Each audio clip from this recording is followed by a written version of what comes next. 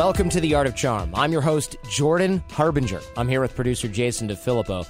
Here at The Art of Charm, we may not have all the answers, but we certainly have some of the questions. And today on Fan Mail Friday, those questions come from you. All right, let's cut to it, Jay.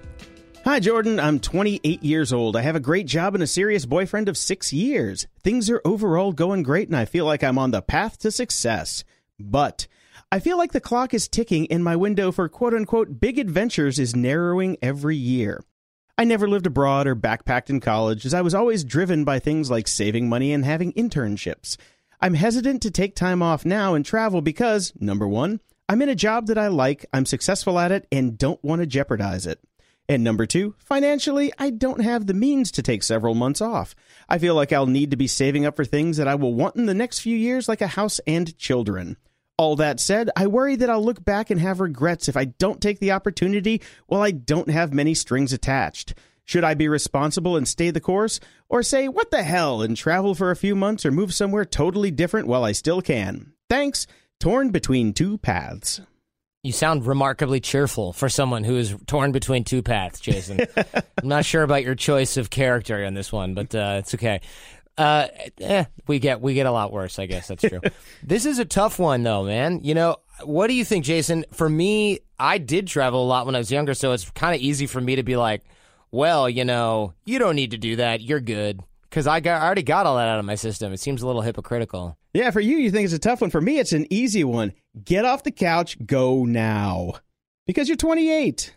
Yeah, it's never going to get any easier. If you're under 20, I remember when I was 27, 28, and I thought, man, I have so much going on right now. LOL, man. I had jack squat going on then compared to what I have now. Now I got a mortgage, I'm married. You know, it's not that those things encumber you, but I could leave for 3 months before, and the worst thing that would happen is I'd have to work remotely, and some people would be mildly annoyed at that, and I might have to cut off a budding relationship or something. I realize she's got a boyfriend. Look, he might be thinking the same thing, but you can also do mini retirements, right? This is a concept, very millennial concept. That's a very Ferris concept. It is. You can wrap up one gig, or you can, sort of wrap up a project and take a sabbatical or ask for something.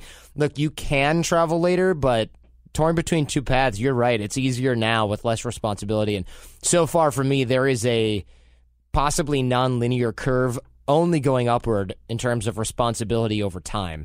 And if I were you, I'd plan a sabbatical. And look, here's the thing. You might not need to travel for 2 years to get this out of your system. You might be able to travel for 6 weeks and get this out of your system. You might be able to go to Europe and go through and enjoy some stuff. You might be able to go to Asia for a couple weeks, and then you might be like, yeah, I want to see some kangaroos, and you go to Australia, and then you're like, all right, I'm ready. I'm good. You know, it doesn't mean you can never take a vacation or travel ever again. Extended travel, I find, is often overrated. I think it is often confused for this growth experience is often conflated with essentially escapism. I know this because I did a ton of travel when I was younger, and it was career development in some areas, but it really was escapism in others. I remember always thinking, it's going to be better when I move here. It's going to be better when I move there. And I found grants to do it. You know, maybe you can work abroad with your company. Working abroad with a company would actually be much more interesting than just backpacking. I know it sounds like more work, whereas backpacking sounds freeing and fun. That doesn't mean you can't take 2 weeks or 3 weeks or even travel on weekends while you're working with this company. You might be able to balance the work thing with the travel thing and have the best of both worlds. All right. Mind if I chime in on this one here? Chime in, man. Go for it. All right. Okay. So back to the 28-year-old thing. Yes, you're 28 now. I am now 45. That gap goes incredibly fast, especially if you're looking to buy a house like Jordan has done. You're going to have kids like Jordan is going to do. You're hooked. You're done. You're not going anywhere. So get it out of your system now. But I would like to point out what Jordan was saying. The length of the trip doesn't directly correlate with the value of the experience. I have backpacked for 2 months across Europe, and it was miserable. There were little spots of amazing events, but the length of the trip didn't really have anything to do with it, because I was in Thailand for 3 days, and it felt like I was there for a month. I was in Hong Kong for 2 days, and it was one of the best trips I ever had. You can have amazing adventures in a very short amount of time. Don't think that you have to have this, like novel-esque experience where you're, wind in the hair, hiking the Camarillo Santiago or whatever the hell they call that thing. You can just go for a couple days and have a great time and get it out of your system. I haven't been abroad, I think, since 2009, and I still think back on that, and I'm just like, yeah, that was a great trip. I should do that again someday. And now I can, I can go for 4 days. Anybody can do that.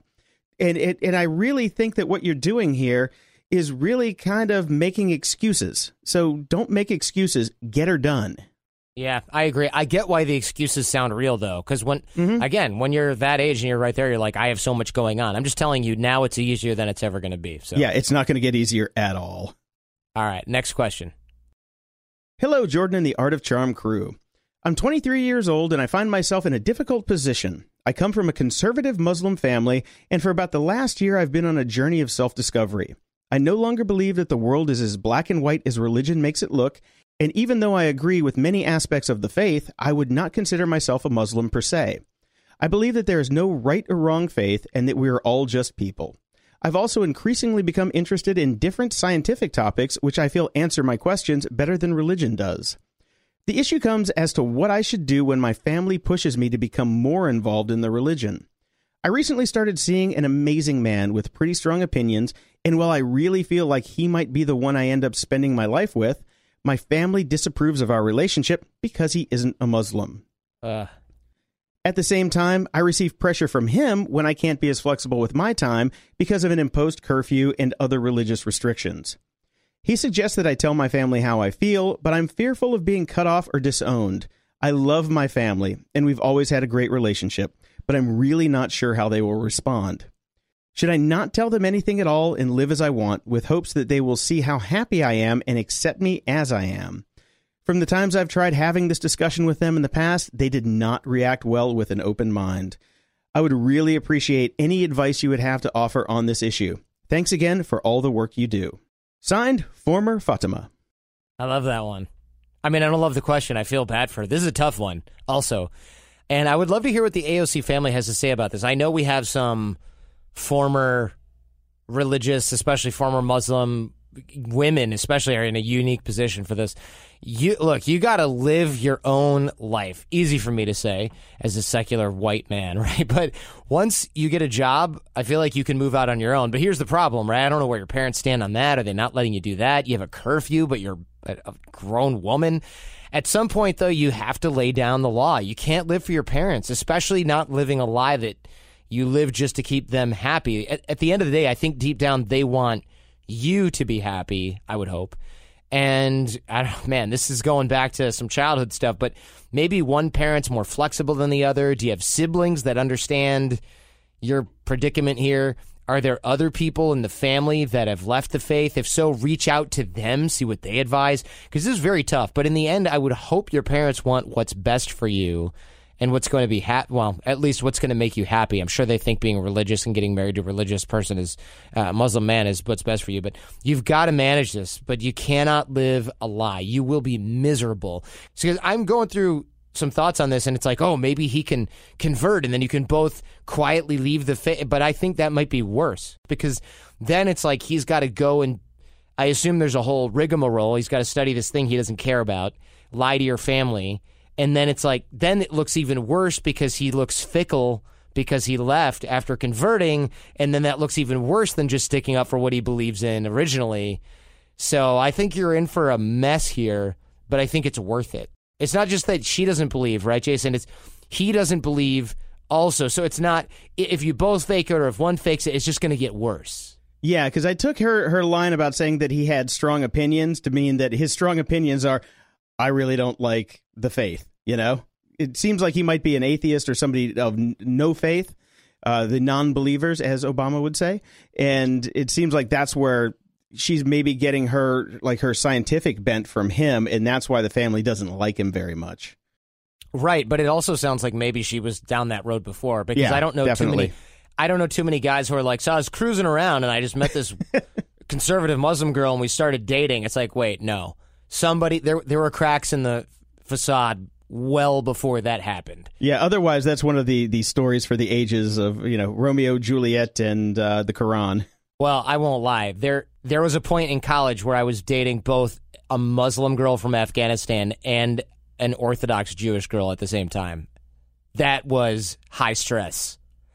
And both of them had the same thing. It was like, don't let anyone see me coming into your apartment. And I'm like, yeah, good idea, especially not the person that just left my apartment, because that would get awkward fast. Wow. But this is college. Look, I mean, I feel like I am hoping the statute of limitations on being kind of like a weird scumbag has expired. Okay. But that stuff, and there's a lot of people questioning this stuff, man. There's a lot of people questioning this. There's a lot of people who want to leave this stuff, and parents are a strong influence, as well they should be. But in this case, at some point, you've got to break the bonds of that. I just don't have a great answer for this. What it really comes down to for me is she needs to live her own life. You know, I grew up under the thumb of my family not wanting me to do what I did, and it wasn't even remotely in the scale of this. There was no religion involved in the things that I wanted to do.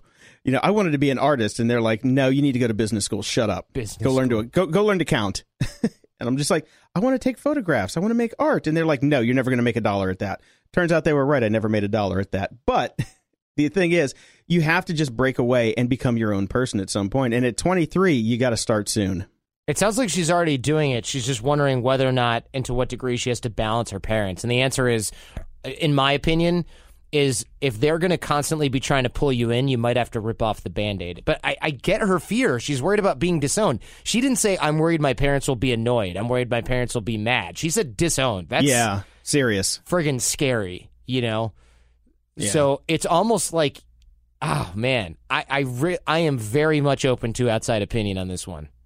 Especially if you've done this. If you're a Muslim woman who used to be conservative and now you are either, what do you call it, reform or liberal or not, or secular, shoot me a letter, jordan@theartofcharm.com. I'll pass it along to her, because I just feel like my answer is just it's just one of those things that it's like, you should do this. And she's like, yeah, as if I hadn't thought of that, buddy. Come on. Yeah, might be a little outside our wheelhouse. Yeah, it might be. But we're going to use the AOC family to help you out there, Fatima. All right, next up. Dear Jordan and the Art of Charm, I'm 29 and moved to New York City a year ago, but I'm having a rough time with lonely weekends despite living in such a densely populated metropolis. I'm very comfortable doing things alone, but on Saturday nights I find myself at home listening to podcasts like The Art of Charm, wishing I was out there enjoying the company of real people. Hey, we're not real? Yeah, you're not real. I guess that's true. One of us isn't, at least. Whom I could build close and meaningful bonds with. I've lived in a variety of different countries for my educational and professional experiences, so the few people I'm closest to are spread all over the world. What's worse, my current job is not conducive to making friends. I no longer drink alcohol or caffeine, and although I know that this shouldn't be any kind of major impediment, I do find it difficult to solidify friendships without participating in these kinds of social rituals. When you're sober and with a group of people drinking, you are simply in another world than they are, and it makes both parties uncomfortable. I put myself out there by signing up for all sorts of different recreational classes based around my interests, but the few times I've met someone that I actually connect with, they're often part of a tight-knit group of friends that are difficult to penetrate. It also feels weird to invite someone I don't know very well to something that I'm doing by myself.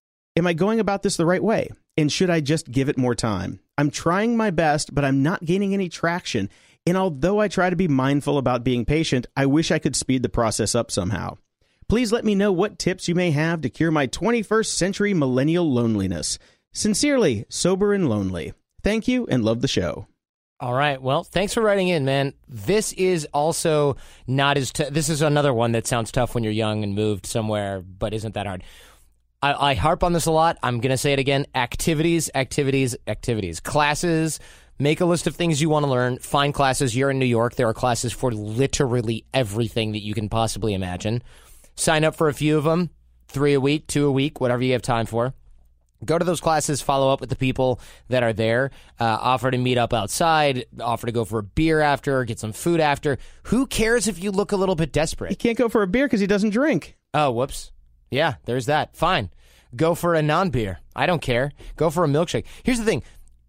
And that just really reinforces his point about that being a social ritual, but I'll get to that in a second. Who cares if you look a little bit desperate? It doesn't matter.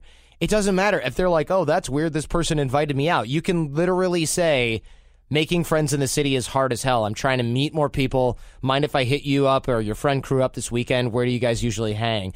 It's totally fine. You're allowed to be new in New York, especially. You're allowed to be somebody who just moved. It's totally fine. They probably went through the same thing. There's a 80% chance you're talking to a fellow transplant who took a long time to make their own crew of friends or made their friends at work. It is your job to be proactive. You can later organize events. You can host holiday dinner parties. This is a good one. You can host holiday dinner parties for what we call orphans, right? People who aren't leaving the city for Thanksgiving, for example. Whenever I've lived in other countries or other cities, there's always like, hey, we're going to have Christmas at my place if you're not going home, or you're going to have Thanksgiving here if you're not going home. I can't count how many of those orphan Thanksgiving dinners I went to when I lived in San Francisco. They were amazing. There were so many of us, and all you got to do is ask, because if you don't ask, you don't know. And as soon as I started asking, I found like 5 or 6 of them.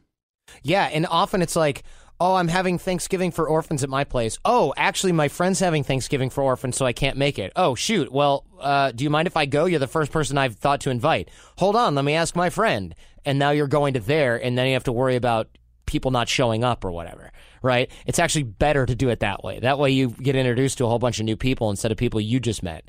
And then you can be outgoing and friendly by applying the things you've learned in the toolbox here. This is a numbers game to see who's friendly, who's open, who's going to follow up, and which, again, is your job. And you can also get a part-time gig at a bar or a venue or work a weekend job. You can volunteer for something. That also works really well. Sports leagues, which run, I think, 24/7 in New York. I remember there being games of softball at 2 o'clock, 4 o'clock in the morning in Manhattan. Being sober and it being awkward, that is in your head, man. People who drink don't normally care if you don't drink. Really. I mean, I drink sometimes and I don't drink sometimes, and I never care if people are drinking or not drinking around me. That part, I think that's on you. If you don't want to hang around drunk people, I get that. Then hang around folks who drink in moderation. That's fine. But don't pretend like you can't socialize because you don't drink. That's just an excuse. Best of luck to you, though. New York's a great place to make new friends and a great place to put these skills to the test. Over the last 17 years, we have launched our fair share of online courses, coaching programs, and finding the right platform has always been a challenge. They say if you do what you love, you never work a day in your life. But if you're an entrepreneur, you know the hard work that comes with it. That's why you need Kajabi. Kajabi makes it easy to run your entire online business from one platform so you can focus on what you love, creating. Kajabi is the ultimate all-in-one platform that helps creators and entrepreneurs build successful online businesses by unlocking predictable, recurring revenue. No matter your niche, Kajabi makes it easy to turn your skills, passions, and experiences into enriching online courses, exclusive membership sites, subscription podcasts, thriving communities, personalized coaching, and more. The best part? Kajabi doesn't cut into your revenue because everything is owned and controlled by you. So keep 100% of what you earn. And with Kajabi, you also get robust analytics, easy payment options, email marketing tools, and customizable website templates, all built in. You don't even need a huge audience to make sustainable income. There are thousands of creators on Kajabi making 6 and 7 figures with less than 50,000 followers. Right now, Kajabi is offering a free 30-day trial to start your business if you go to kajabi.com/charm. That's KAJABI.com/charm. Go to kajabi.com/charm and join the creators and entrepreneurs who have made over $7 billion. Lennon and McCartney, Jagger and Richards, Watson and Crick, AJ and Johnny. What about the perfect duo when it comes to growing your business? Well, that's you and Shopify. That's right, Johnny. Shopify is the global commerce platform that helps you sell at every stage of your business. From the launch your online shop stage to the first real life store stage, all the way to the did we just hit 1 million orders stage, Shopify is there to help you grow. Whether you're selling your own fire merch or promoting your productivity programs, Shopify helps you sell everywhere. From their all-in-one e-commerce platform to their in-person POS system, wherever and whatever you're selling, Shopify's got you covered. Shopify helps you turn browsers into buyers with the internet's best converting checkout, up to 36% better compared to other leading commerce platforms. And sell more with less effort thanks to Shopify Magic, your AI-powered all-star. What I love about Shopify is no matter how big you want to grow, Shopify gives you everything you need to take control and take your business to the next level. In fact, Shopify powers 10% of all e-commerce in the U.S., and Shopify is the global force behind Allbirds, Rothy's, and Brooklinen, as well as millions of other entrepreneurs of every size across 175 countries. Plus, Shopify's award-winning help is there to support your success every step of the way, because businesses that grow with Shopify. And AJ, you don't have to just sell your stuff anymore. With Shopify Collective, you can curate products to sell from the brands that you love, giving your customers more variety and your business more sales. Shopify is your no excuses business partner. Sell without needing to code or design. Just bring your best ideas and Shopify will help you open up shop. Sign up for a $1 per month trial period at shopify.com/charm. Go to shopify.com/charm now to grow your business, no matter what stage you're in.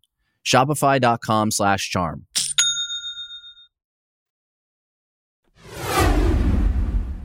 All right, Jason, number 4. Hey guys, I was recently listening to a Fan Mail Friday and you discussed how many books you read, but you were talking about audiobooks. I would consider that listening and not reading. I'd be interested to know the cognitive difference between listening and visual reading. I wonder if there are any studies out there about this. I'm an actress and I need to keep up on my reading skills, but I use listening to learn my lines. Sincerely, Genevieve. I'm so tempted to be like, oh, are you in movies? Oh, if not, I don't consider that acting. I consider that walking around on a stage. But I don't think that's what she meant by I consider that listening and not reading. You can consider it whatever you want. But yeah. When people consume books in my universe, it's called reading. How's that? Cognitive differences depend on how you are wired. Brain science is all over the place about this and possibly still out. But for me, I'm just going to go with the pragmatic definitions here. For me, reading on paper is useless. It takes me 10 minutes plus every page. If I'm not in the mood to sit down and read, I have no idea what I've read half the time. If I'm tired, I can't focus. When I'm not tired, I can't focus. When I listen, I can converse fluently on the topic afterward, most of the time. Listening is slower than reading for most people. For me, it's the opposite. But you can't listen super fast unless you're very practiced, like Isaac Lidsky, who's blind, who was on the show earlier. He can listen at ungodly fast speeds. Yeah, he can do 5x. That's insane. Yeah, he can do 5x. Even apps don't even offer 5x. I can listen at 2x and still retain everything. And people go, oh, you're not retaining anything. Yeah. Meanwhile, these people read, 720 words a minute or whatever, which is, let's debate that all day. If you find listening better, go for it. If you find reading paper better, go for it. The splitting hairs stuff, what's faster, what's considered reading, this is what keeps people from doing what actually matters, which is learning. And it sounds like you're listening more, but you have some sense of guilt or shame about that not being as smart or as intelligent as actually reading on paper. And you probably get that from school. You might get that from your parents. And this is what kept me from reading regularly until my 30s, which frankly is a damn shame. Don't make that mistake. I hope that helps. Okay, so I've had this fight as far back as the 80s when I was listening to books on tape. And fortunately for us nowadays, the science is in. And there is no difference in listening to a book or reading a book. And thank God, because I'm dyslexic. It takes me forever to read anything. So I can talk to you about a book that you read on paper that I listened to on audio, and we can have the exact same discussion about the exact same story. It's just a different vehicle to get information into your brain. That's how I look at it. The biggest fight out there is about people who, like you pointed out, Jordan, say read over listened. I'm sorry, I read a book. That's I'm standing by that. Yeah, well, here's the other thing. I hear the author's tone of voice if it's read by the author. You don't think I'm getting a better impression of what they meant than what you did when you speed read, or you looked up for a second and you didn't hear that part or see that part in the book. I think I actually get a better impression of what they mean and what they're talking about. Half the time the book's read by the author. And sometimes authors go off script and they go, side note, blah, blah, blah. You don't get that in the written book unless you're reading all the footnotes. And even then, if it's a Gary Vee book, for example, you don't get 30% of the content. I have the perfect example of that because right now I am in the middle of reading the Eddie Izzard autobiography. And the book it's a joke book for the most part because he has so many footnotes because he keeps going off script talking about the different things. In the audio book, it's got to have 20% more content because he's like, oh, I wrote that because he's dyslexic as well. So he dictated the book. And this is the first time he's reading it when he's actually making the audiobook. And he's adding to the footnotes as he's doing the audiobook. So I'm getting a much better experience because it's his story, it's his voice, and I get stories that he's never even told that weren't in the book. Yeah, that's great. That's fantastic. Look, we're audiobook fans. Everybody knows that. We're going to link to 2 articles here. Is listening to an audiobook cheating? And as far as your brain is concerned, audiobooks are not cheating. Spoiler alert. And those links will be in the show notes for this episode as well. All right, next up, we got a little note. MG was hoping for a transcript of the parable of the corn farmer. And yes, that is called Growing Good Corn. You can Google that, Growing Good Corn, and we'll also link to it in the show notes for this episode as well. All right, next up. Hi, Jordan. I'm writing for advice on how to work with a coworker who acts like they have complete disdain for me. I've been at my job for almost a year, and one of my coworkers' behavior is starting to bother me. When I first started my job, he and I worked closely on a couple projects, and we made a great team. I even began sensing a level of friendship and attraction building. However, we got into a disagreement, and I overreacted, and now it's put a strain on our relationship. While he's outgoing with my other coworkers, he's noticeably cold towards me. It was making me insecure and affecting our teamwork, so I tried addressing the tension, but he denies there is any. We have to work on another long-term project soon, and I'm concerned. While I mainly want to be a high-performing team again, I'd be lying if I also didn't really want the friendship back as well. How can I get our ship back on the right path again? Sincerely, Lynn. So here's what I want to know, right? What was the issue? Whenever people are like, oh, there's this issue, it's usually not, well, you know, he's really behind on his email. So I'm curious, because it sounds like also he's reacting with ego. You know, no, there's no tension. It's fine. I'm just going to be passive aggressive. So that to me kind of suggests maybe there's a little bit of sexual rejection there. Mm-hmm. I wonder what the issue was. Did he come on to you and you overreacted to that? Because that would do it. But if that's not the case, then I think he's being immature. Actually, I think he's being immature anyway. Yeah. But you may not be able to repair this. Is the point, because it doesn't sound like he's open to it. It'd be different if he was like, you're just a jerk face, you know, and he's denying there's even a problem. Was he going to dip her pigtails in the inkwell next? Right, I know. I mean, he's probably doing it on purpose to make you feel bad. Oh, he's absolutely doing it on purpose. Absolutely. Yeah, I know this because I used to do that shit too. Yep. You know, back in the day. It's a waste of your time. Look, he wants to feel respected, but he doesn't want an apology because he doesn't want you to feel bad for him, because that's probably why he denied it. You know, oh, I'm sorry. Did I offend you? No, I'm tough. You can't hurt me. And then goes home and cries, right? That's kind of how I'm picturing this guy. He probably also, if he's anything like me, he's doing it on purpose, and then he feels stupid for reacting that way, but he can't help himself, right? He knows it's dumb and petty, and he just can't help himself. So I would say, look, you can treat him well, treat him with respect, fluff his ego a little bit to a very small extent in front of others, subtly, and maybe he will eventually come back around, or he won't, and then you just can't worry about it anymore. Yeah, and my side, he's like, just if he's not going to take your apology and you can't work through it, and what Jordan, if Jordan's thing doesn't work as well, then just be cold back and do your job. A healthy dose of ambivalence goes a long way, because he's looking for a reaction from you. So if you don't give him that reaction, you're ambivalent, you do your job, and you talk to other people like you used to talk to him, then maybe he'll come back around. Or maybe he won't. Don't start there, though, because then you're just, then it could be War of the Roses. Yeah. This is the second tier attack vector. Yes, second tier. Because if he's punishing you, like you mentioned this earlier, Jason, if he's just trying to punish you, you got to take the reaction away, because otherwise he's getting what he wants. His temper tantrum is working. Mm-hmm. But if it gets really bad, you got to tell somebody. Yeah, if he's making you feel uncomfortable, then it's time for HR. Yep. That's a bummer. Guys, can't live with him, can't work with him. Next up. Hi, Jordan and team. I have a problem with my neutral resting face. I feel like my resting face always makes me look like I'm unhappy or even angry. I often have a clogged nose from hay fever, which means I often breathe through my mouth, which makes it look even worse. I feel this makes me seem less approachable or friendly when I'm trying to meet people, whether professionally or socially. The alternate is I can try to smile, but when I try to smile, I feel like I just look like a creep. Even worse is when I try to smile while looking at or approaching a woman I'd like to meet. This image pretty much describes it, and we'll have this image linked in the show notes, and I definitely chuckled when I saw the photo. Yeah, me too. I do try to practice the 3-second rule. When you see someone you want to talk to, make a move to do so within 3 seconds, or otherwise forget it. How can I make my resting face more approachable and or change my feeling about it? Thanks, David. So this is a suggestion that I think everyone should probably do at some point if they have anything like this. Improv.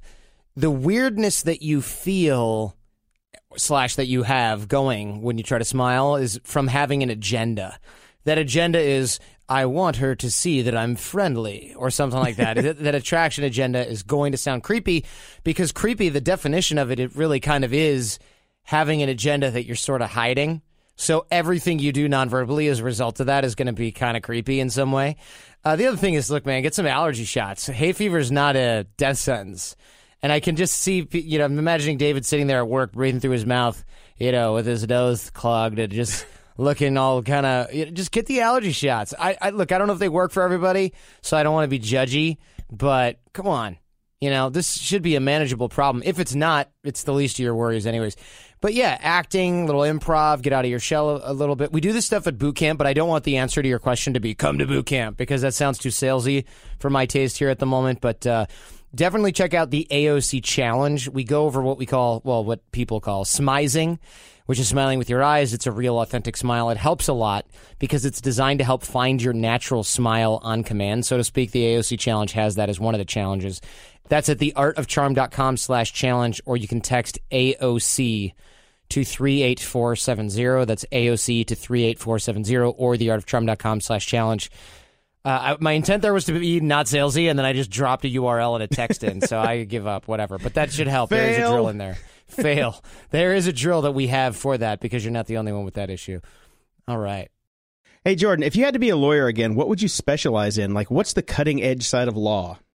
So I do get this question sometimes, and the answer is international finance, but I would not like the trading stuff, not trading side. I would work with trusts and cryptocurrency. I think crypto is really cool, and it's going to be even bigger than it already is. It's been in the news a lot lately, but man, we are still in super, super, super early days. This is like internet 1992 or 3 right now. And I would figure out how to move rich people and my own money around and navigate the arcane and complex global financial landscape. And I would also probably start some companies that help liquidate crypto and manage tax burdens for people who make a lot in crypto and global. Because this is fully decentralized banking. It's decentralized currency. It's decentralized trading. It's 24/7 markets. There are so many changes here. And there's hundreds of different cryptocurrencies and tokens that are built on the blockchain. They're going to build companies on the blockchain. If anybody knows a lot about this and is in law school right now, just forget whatever you were going to do and specialize in this type of law. You're basically going to be writing it, right? You need tax law, you need trusts and estates, but the rest of it is going to be tech. This is going to be just a massive field. There's almost nobody that has a clue what it's even about, let alone being able to set up these structures. And people that I know who have problems with this have problems like, well, I made $150 million off of Bitcoin and Ethereum, and now I can't do anything with it, and I don't want to pay taxes, and it's sitting in the blockchain, and I just hope nobody puts a gun to my head and steals it or hacks my computer. So there's all kinds of things that people who have these, there's problems that they have, and they have tons of money, and you could accept cryptocurrency as payment for your services.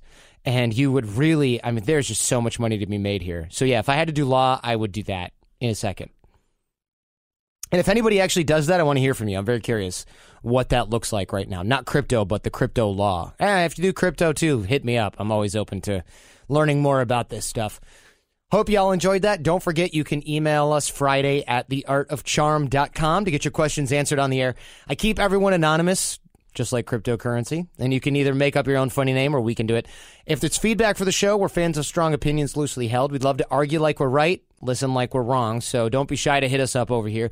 If you've got your own advice for some of the people you've heard from today, let me know, especially Fatima, former Fatima. That one, I use a little nudge, a little bit of know-how from our Muslim sisters here, or former Muslim sisters here. If it's something that can help everyone, I may read it on the show. A link to the show notes for this episode can be found at theartofcharm.com/FMF121.